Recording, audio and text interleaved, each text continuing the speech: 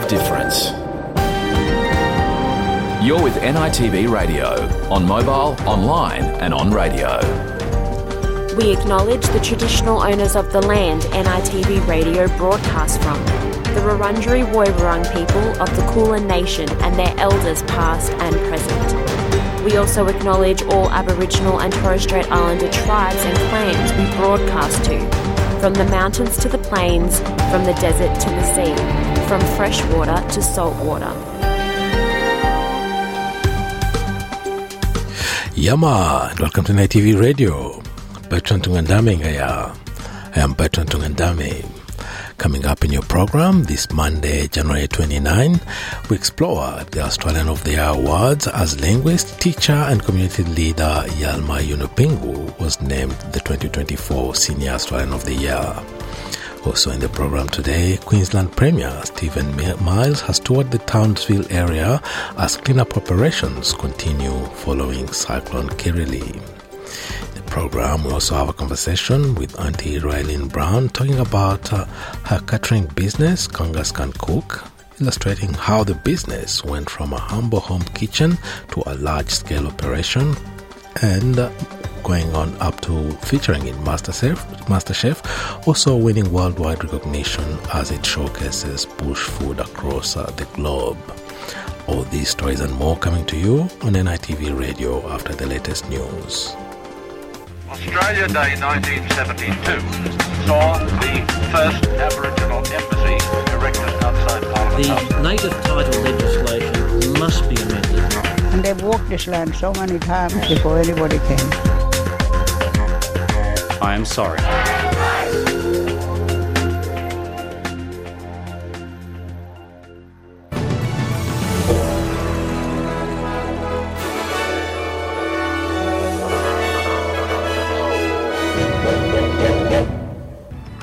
In this bulletin, Independent Senator Jackie Lambie is urging the government to do more to ease cost of living pressures on ordinary Australians. New South Wales Premier Chris Minns says the state will ban the Nazi salute. And New Zealand stands by its funding of the UN Organization for Palestinian Refugees as allies withdraw support.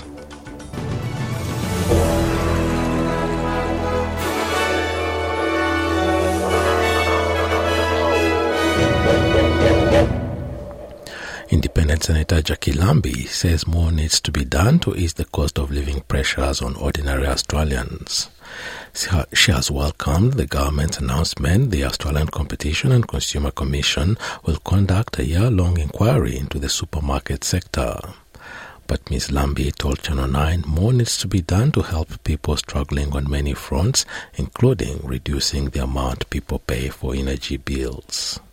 I think governments really need to make some really big decisions, but certainly those power prices and the supermarket. I mean, the supermarkets are like mafias, mate. It's like mafia warfare out there. They should have been dealt with years ago. No one's had the courage, either major political party, to actually take them down and make sure that they're not price gouging, which they are by a long shot. The ACCC's inquiry will investigate the difference between what supermarkets actually pay farmers for fresh produce and what they charge customers amid claims giants Woolworths and Coles are price gouging. Childcare fees have grown faster than inflation and wages since rebates were introduced, which have had little effect in placing downward pressure on prices. The Australian Consumer and Competition Commission's final report from the childcare inquiry, to be released today, has found subsidies generally lowered out-of-pocket costs across income groups. But fees across all services have grown faster than inflation and wages since the childcare subsidy was introduced. The consumer watchdog found the design and implementation of the rebates only had limited effectiveness in pushing fees down and constraining the burden on taxpayers. Former Labour Minister Greg Combe has been announced as the chair of the Future Fund. The fund was established in 2006 as Australia's sovereign wealth fund, designed to manage assets in 7 special areas, including drought, housing and disability. Treasurer Jim Chalmers says he's thrilled to announce the appointment of Mr. Combe, who served as Climate Change Minister in the Gillard government and previously was leader of the Australian Council of Trade Unions. Greg Combet has extensive experience in investment and superannuation, as well as government and the climate and energy transformation in particular. Greg Combet is a person of extraordinary breadth and depth and character and experience, and he is the perfect appointment to take the Future Fund into the future. Mr. Combet will begin the position mid-year. He follows the resignation of former chair and former Federal Liberal Treasurer Peter Costello after 14 years on the Future Fund board. New South Wales will explicitly outlaw the Nazi salute after white supremacists staged a series of demonstrations in Sydney over 3 consecutive days. Premier Chris Minns commended police for breaking up the rallies and issuing public safety orders, but says current laws will need to be strengthened. While Nazi symbolism is outlawed in New South Wales, unlike in Victoria, there is no law explicitly banning the Nazi salute. Mr. Minns has said if current laws don't sufficiently address what happened on the weekend, his government will move legislation to make the salute illegal. Federal Labour Minister Tanya Plibersek has told Channel 7's Sunrise neo-Nazi demonstrations peddle hatred. A number of states are proposing to toughen their own approaches as well. The security agencies have made it clear to us that this rise in right-wing extremism is a very serious threat in Australia, so whatever we can do at a Commonwealth or a state level, we should be doing. This sort of ideology has no place in Australia, and I think it's particularly horrific that it's this weekend that these groups have chosen between Australia Day and Holocaust Remembrance Day. New Zealand has not followed its allies in withholding funding for the United Nations agency accused by Israel of involvement in the Hamas-led attacks on the 7th of October. The international agency that supports Palestinian refugees, UNRWA, has fired several employees from its 13,000-strong Gaza workforce and is investigating the claims. The accusations have prompted Australia, Canada, Britain, Italy, Germany, France and Japan to either pull or suspend financial support, as well as UNRWA's lead donor, the United States. But the New Zealand government says it is committed to supporting the critical humanitarian response in Gaza and has backed a probe to urgently investigate the allegations. Other countries, such as Norway and Ireland, say they will keep funding the organization while it is being investigated. Medical facilities are at risk of collapse in the southern Gaza city of Khan Yunis as fighting rages across the Palestinian enclave. Residents say Israeli planes and tanks also pounded areas in Gaza City to the north, where Israel has been pulling out troops. The armed wing of Hamas and the Islamic Jihad said their fighters clashed with Israeli troops in several areas across the enclave overnight. Turkish authorities say they've captured 2 gunmen who shot 1 person dead during a Sunday service at a church in Istanbul. Interior Minister Ali Yerlikaya says 2 murder suspects have been arrested and named the victim as Turkish citizen Tuncer Cihan. Islamic State has claimed responsibility for the attack on Santa Maria Church in Sarıyer, saying it was in response to a call by the group's leaders to target Jews and Christians. The lawyer for the church, Avsin Hatipoglu, says they are seeking answers. 2 masked people who came to the mass deliberately and knowingly raided the mass and carried out this heinous attack. All elements of the Republic of Turkey are investigating this wild and barbaric attack with messages of kindness and respect for the Church. We thank our state's support at this stage and offer our condolences to the Catholic community especially and to our nation. Pope Francis has also offered his condolences for the attack after his weekly prayer. Newly appointed Australians of the Year, Georgina Long and Richard Scolyer, have urged the country take sun safety more seriously and stop glamorizing tanning. The 2 doctors have dedicated their lives to combating the deadly skin cancer melanoma. Through their medical breakthroughs, the researchers are credited with helping save thousands of lives. Ms. Long and Mr. Scolyer have urged Australians to be more careful in the sun. In most cases, melanoma is preventable with sun-safe behaviour, and prevention is always better than a cure.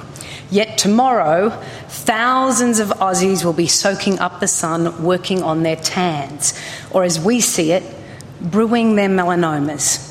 When it comes to tanning, we are swimming outside the flags. And to sport in tennis, Jannik Sinner has taken home the Australian Open Men's Tournament trophy after a grueling 5-set victory over Daniil Medvedev. The world number 4 roared back from 2 sets down to defeat the world number 3 in an epic final at the Rod Laver Arena in Melbourne on Sunday. 2 days after beating 10-time champion Novak Djokovic, the 22-year-old Italian has claimed his first Grand Slam in a 3-6, 3-6, 6-4, 6-4, 6-3 victory. In a post-match interview with Channel 9, Sinner congratulated and praised his opponent for playing an amazing tournament. I know we played so many finals already together, but every match I find something where I can improve, and you make me always a much better player. Obviously, your effort has been awesome throughout the whole tournament. And having a look at the weather around the country, Broome, partly cloudy, 32, Perth, sunny, 29, Adelaide, also sunny, 30, Melbourne, sunny, 28 degrees, Hobart, partly cloudy, 24, Albury-Wodonga, sunny, 31, Canberra, partly cloudy and a top of 30, Wollongong, a shower or 2, 27, Sydney, similar conditions, 28, Newcastle, partly cloudy, 30 degrees, Brisbane, showers and a possible storm, 29, Townsville, cloudy and a top of 33, Cairns, a shower or 2, 34. Alice Springs, mostly sunny, 39 degrees. Darwin, rain and a possible storm, 30. And the Torres Strait Islands, scattered thunderstorms and a top of 30 degrees. And that is NITV Radio News.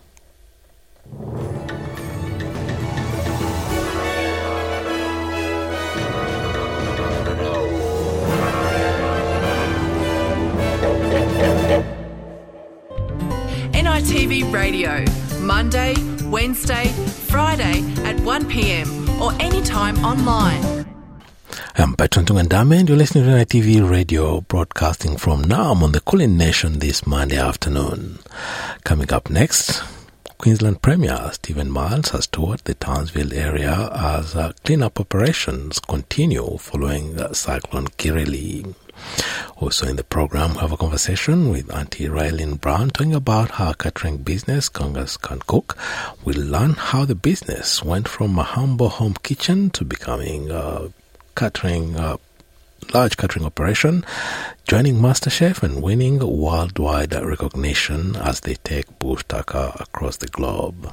But first, let's look at some of the personalities who received this year's Australian of the Year awards. The 2024 Senior Australian of the Year is teacher, linguist and community leader Yalmai Yunupingu, while pioneering melanoma experts Georgina Long and Richard Scollier have been named Australians of the Year for 2024 at a ceremony in Canberra. The co-directors of the Melanoma Institute of Australia are credited with saving thousands of lives since developing an immunotherapy approach to treating melanoma, as Kiara Haynes reports. Your community, your conversation. NITV Radio.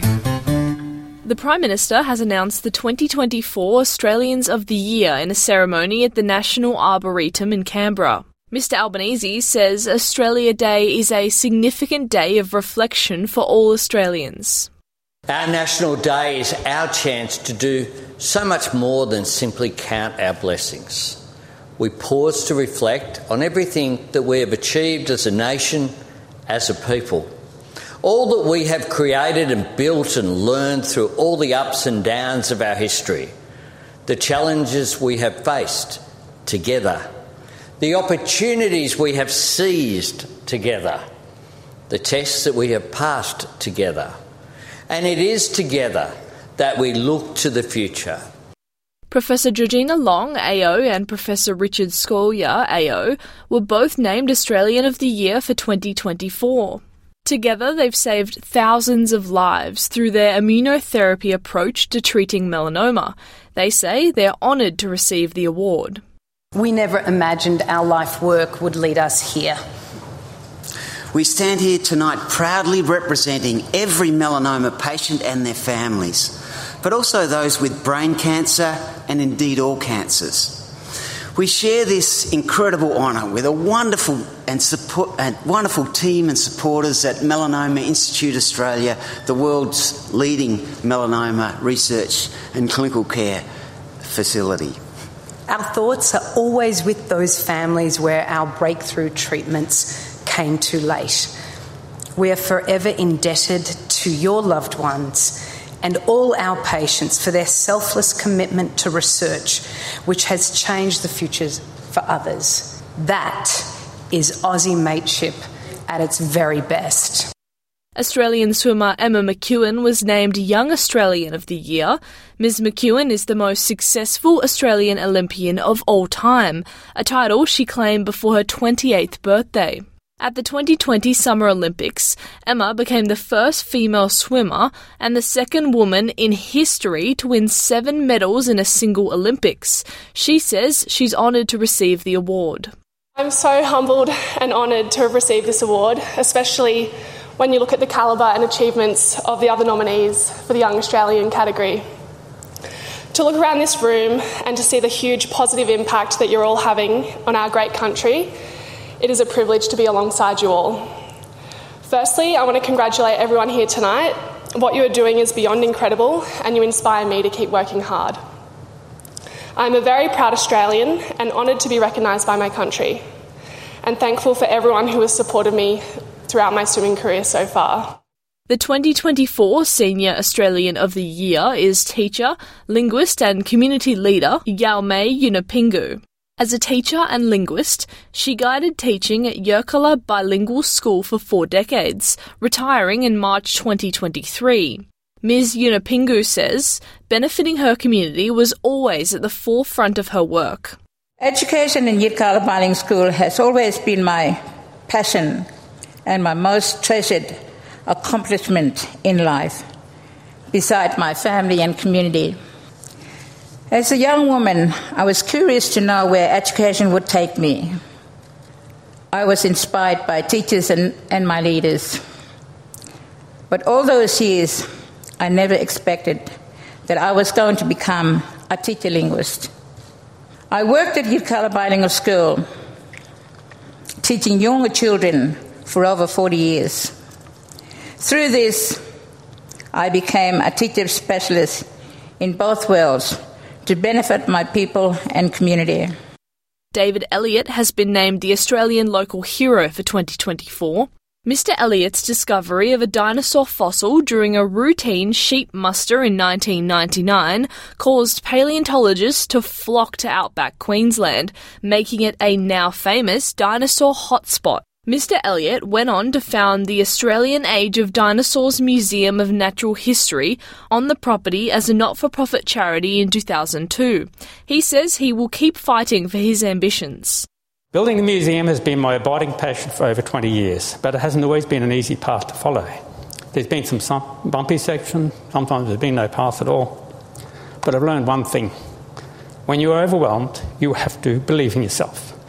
And you have to look back on your achievements and be inspired.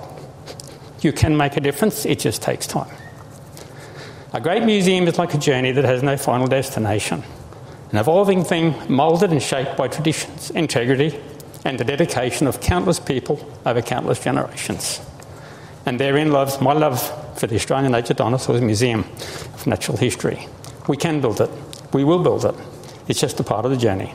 Kira Hain, SBS News. NITV Radio, share our stories on Facebook. We must now step aside for a break, and when we come back, we look at new ways to weatherproof homes, and we also look at the aftermath of ex-cyclone Kirrily in far north Queensland as cleaning operations continue. Welcome back. Now, the ACT government has adopted a new national building standard which ensures houses are more energy efficient and accessible. It's become the first jurisdiction to implement the 2022 National Construction Code, which includes new residential energy efficiency standards. Greg Diet reports. Uninsulated homes that are freezing in winter and excessively hot in summer will eventually be history as Australia adopts the 2022 National Construction Code. The ACT government is implementing the code in full, which includes having houses achieve the equivalent of a 7-star energy rating. The Chief Executive of the Australian Building Codes Board, Greg Rake, says the changes will have a lasting positive impact. These changes are about making new homes fit for the future. So they're going to improve comfort of these new homes, affordability, accessibility and sustainability. These are a great set of new changes. They'll improve the energy efficiency for homes, and these benefits will flow through to the people who use the homes. So we're talking about benefits for renters, benefits for owners, benefits for visitors. It's one of the few areas that we can very directly get assistance into household budgets. Reducing energy bills is a great way to make savings for households. The Housing Industry Association welcomes the changes, but warns there'll be extra costs to make new or existing dwellings compliant. Greg Weller is the HAA's ACT Director. Invariably, we're going to see that the standard of windows in the home will increase significantly. We're certainly hearing from members that can be in the tens of thousands of dollars for someone purchasing a new home. So this can be very significant as well. Architect and urban designer Marcus White says Australia needs to design homes that are resilient to climate change. He says one obvious change is avoiding building on floodplains, but that can involve a trade-off with people having to accept higher density builds in areas that are not vulnerable to flooding. Ideally, we would do less building in these areas that are problematic. We would densify where it's not in flood zones, so that means accepting some change in some suburbs that are more established. Marcus White says building houses well above ground level, like the elevated houses known as Queenslanders in the Sunshine State, could be one measure needed in other parts of the country. I think that's a good kind of adaptation of what was a kind of European-style house that got lifted up to suit the climate.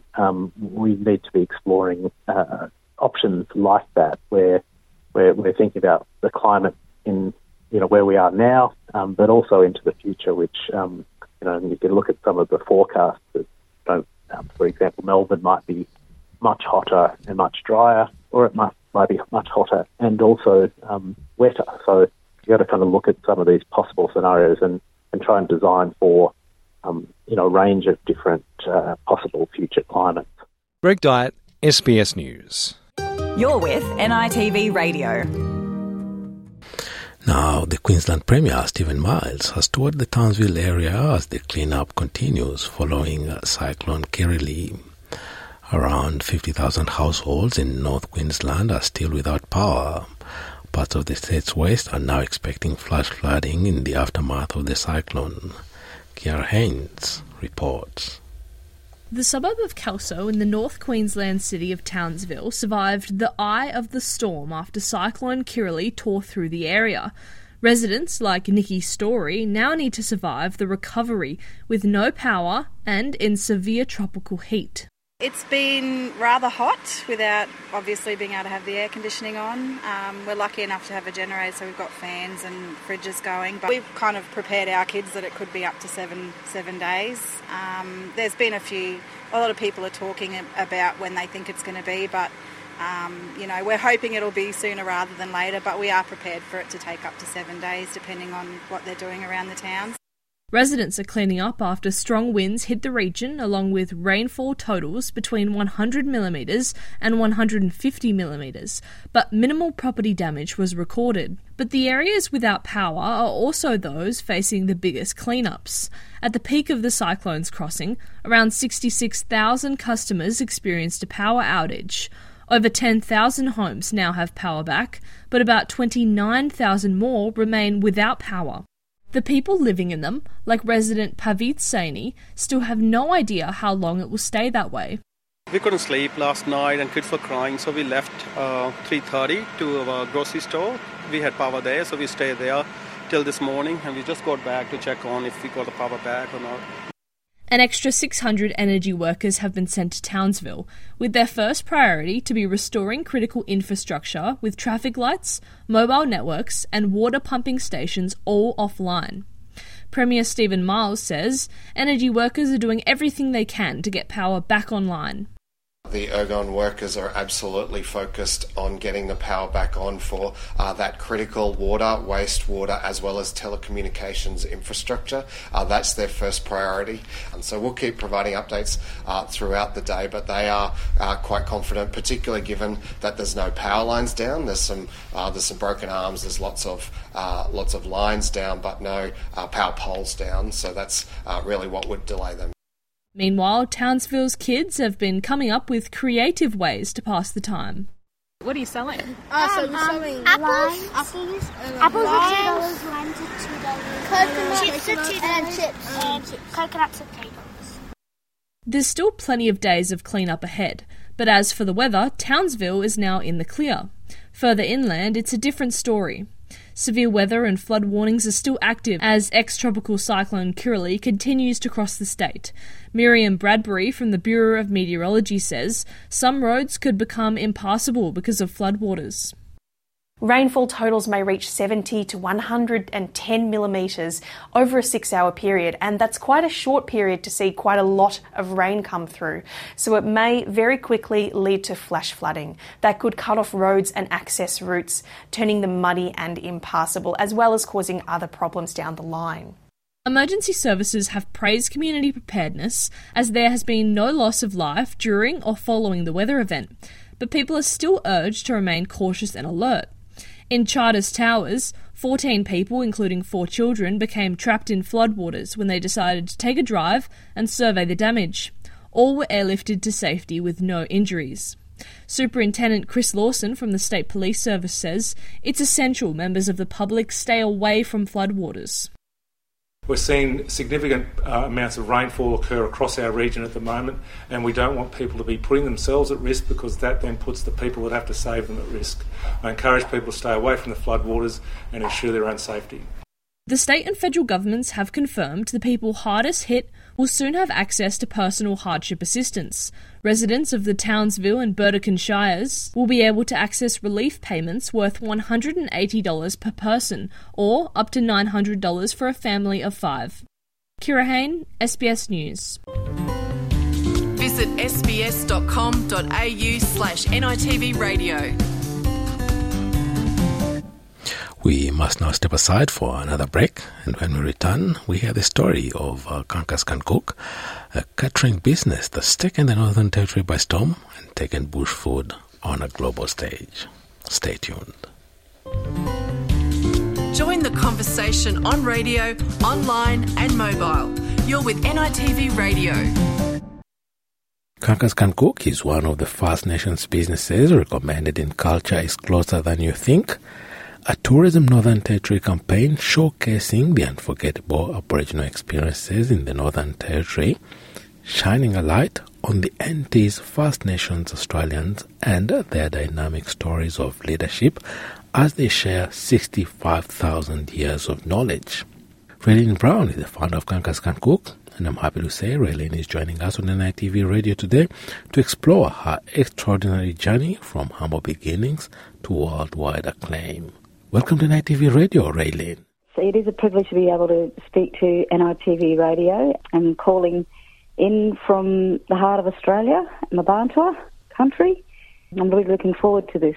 Yeah, and you're co-founder and director of Kankas Can Cook. It's kind of how would I say, a challenge or a response to a challenge to demonstrate that you can cook. Is it the meaning? Because this is my interpretation. It's a term, like a language name, Kunga, is for a woman in the local Pitjantjatjara language. Yeah. And we had a really pretty boring name, but so we wanted to, kind of make our language stand out in our name. And so it was, it was just great to be. It's kind of got a little good ring to it as well. Kangas Can Cook, and everybody in our local town, knows who we are because we've been around for a while. So, and cooking you can actually do. You can cook because you've been selected. Yeah, you've been selected by Northern Territory Tourism as leaders in the First Nations Creatives category, especially in the way you cook, and you put the ante up there in the food destinations around Australia. Yes, that's correct. So really showcasing our First Nations foods, our ancestors' foods, into my tourism package that I deliver on the Larapinta Trail, which is a trail that's pretty famous now. A lot of people travel to Central Australia to do a trek along the Larapinta Trail, and I meet guests on the trail and just talk to them about, you know, what's out there in the bush, and that they're surrounded by edible foods that they wouldn't think so, because they think we're in the desert, we can't see trees with fruit. And I said, but our people, you know, knew where to find food, where to find water. They survived in these lands for many thousands of years. But a lot of that food disappeared from our mob using it because, you know, we couldn't have access to it. But it's really getting a big resurgence of interest in how and why these foods, you know, were so good for us. And it's being found now that they chose really nutritious food so people could survive out here. So it's really an interesting way to introduce our visitors to our location. And I think food is a great way of introducing country to people. People are really keen to try things. So I don't actually serve up witchetty grubs. I have in the past, and honey ants, but it's mainly just really an infusion of flavours into like a tasting platter, which, you know, and people have so many questions to ask. So we really enjoy delivering that to our visitors to town. Yeah, and you source your food locally from local women, thus supporting their livelihoods and connection to their culture, their land, and their history. Yes, that's correct, because these ladies have really been out there and haven't lost their knowledge, and they manage the land, and it's an annual harvest of mainly two products, which are the wattle seeds, which are beautiful. We've got lots of varieties that are edible in Central Australia, and our little bush tomato, which we call a kajara. It's a little favourite of the industry because lots of people want to buy it and make chutneys and relishes, so it ends up in factories all over Australia, but quite a bit of it I keep here for myself to make chutneys and jams and let people just try them as they are off the bush, you know. So it's so great that I can be a part of that too, of that, the wild harvest. It's all a low impact on the environment. It's creating, like you said, activities on country, enriching culture. It's doing a lot of things that are really positive for our people as well. Food is a positive thing, and our ladies just absolutely love, you know, they love going out on country, really do. You started from humble beginnings and then went on to actually prove that you can cook. When you say conkers can cook, it's actually it's a journey traveled as well, and showing that you can actually call any challenge. You had to cook 300 meals from a domestic kitchen, and you actually met that challenge. Yep, every day. It was for a whole week, and that was how we got our little start in the business. We took some time off our normal jobs to go and do this job for a friend of ours.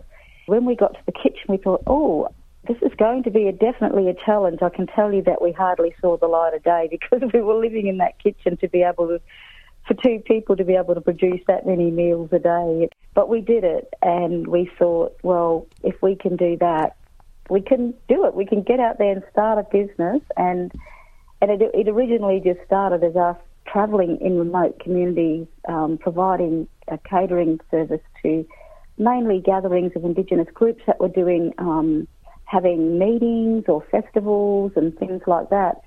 And it wasn't until a few years later that we actually set up a commercial kitchen in Alice Springs, and from there our business grew, and we were getting pretty popular, and so we'd be cooking for lots of government events and private functions, and then eventually opening up a cafe as well, but all the while training lots of our young people, giving them an opportunity to learn about hospitality, working with young school kids as well, going into schools during NAIDOC week and cooking up bush tucker in the schools. And so we were doing lots and lots of activities. That was what we're running a business, but we were actually at the same time giving back to our local community as well. So, yeah, we certainly proved that we could cook, that's for sure. Yeah. And I love the name and also the adventures around this name and the whole enterprise. You just don't shy away from any challenge, starting from cooking for 300 Walpiri women from humble home kitchen to actually cooking for whole festivals with thousands of guests. Yes, we catered for...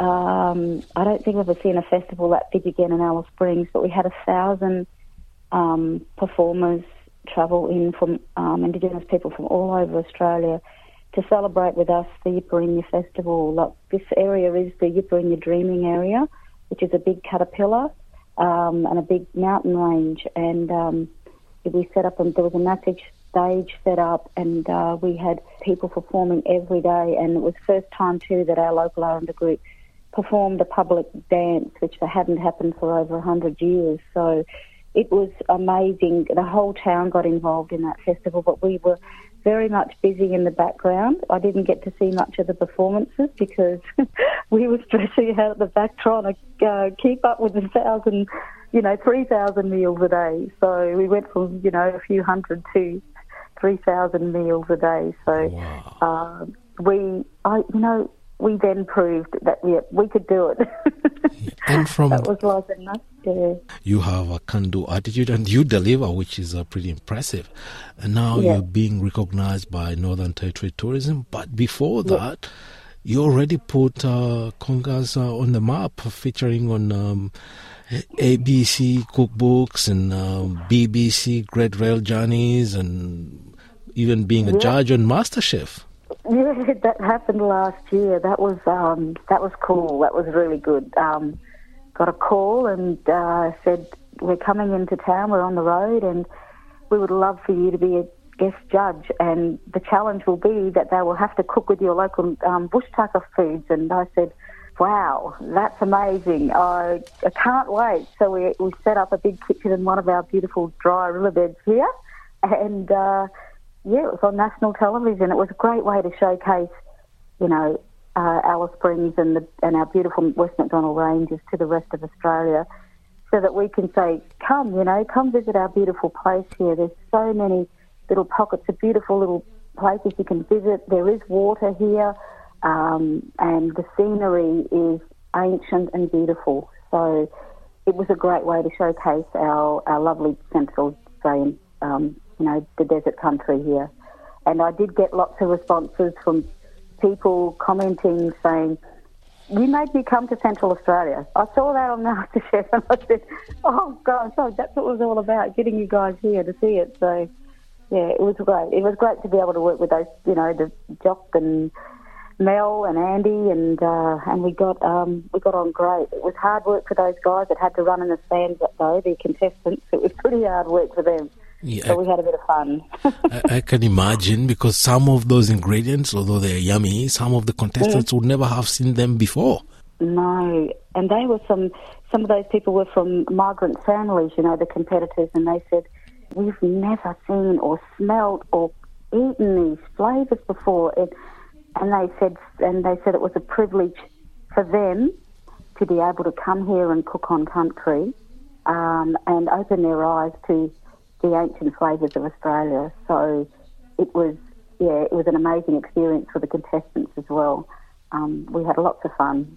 From there, so you're putting Congas on the map. Where to from where you are at, being recognised now by anti-tourism as really one of the outstanding creatives? Where to from now? After we had a bit of a downtime, like the rest of Australia did, I closed my catering business and when I did come back into business, I thought I might keep myself not so much working really, really hard and cooking day and night in the kitchen, because I am getting older. I've got 10 grandchildren now, and I need a bit of time with them. But I'm still working in the bush foods area, and I thought, well, tourism would be a great avenue to really get involved in that and to share these beautiful flavours with visitors to our region. That's what I do now. We have, like I said, with the Larapinta Trail, I work with young school kids that come into town. I talk to corporate groups and anyone that would like to learn more about our beautiful bush foods. And I just have I also have a little website now where people can actually take these products away with them and use them in their own kitchen. That keeps me pretty busy as well. But I'm not working too many late nights anymore, which is what I used to do quite often in the catering business. But I'm still providing this, giving people a taste of Central Australia. And that was part of my conversation with deadly Auntie Roelyn Brown, founder of Gonkas Can Cook. Now, this story was recorded early last year, but if you want to find out more about Auntie Roelyn Brown and her catering business, Gonkas Can Cook, this story is published on our website, sbs.com.au/NITV Radio. NITV Radio, on radio, online and mobile. That's all from the program actually for today. Your program will be back with more stories and news from right across the country on Wednesday and Friday. I am Bertrand Tungandame, thanking you for your company this Monday afternoon. Till next time, bye for now. Yalu.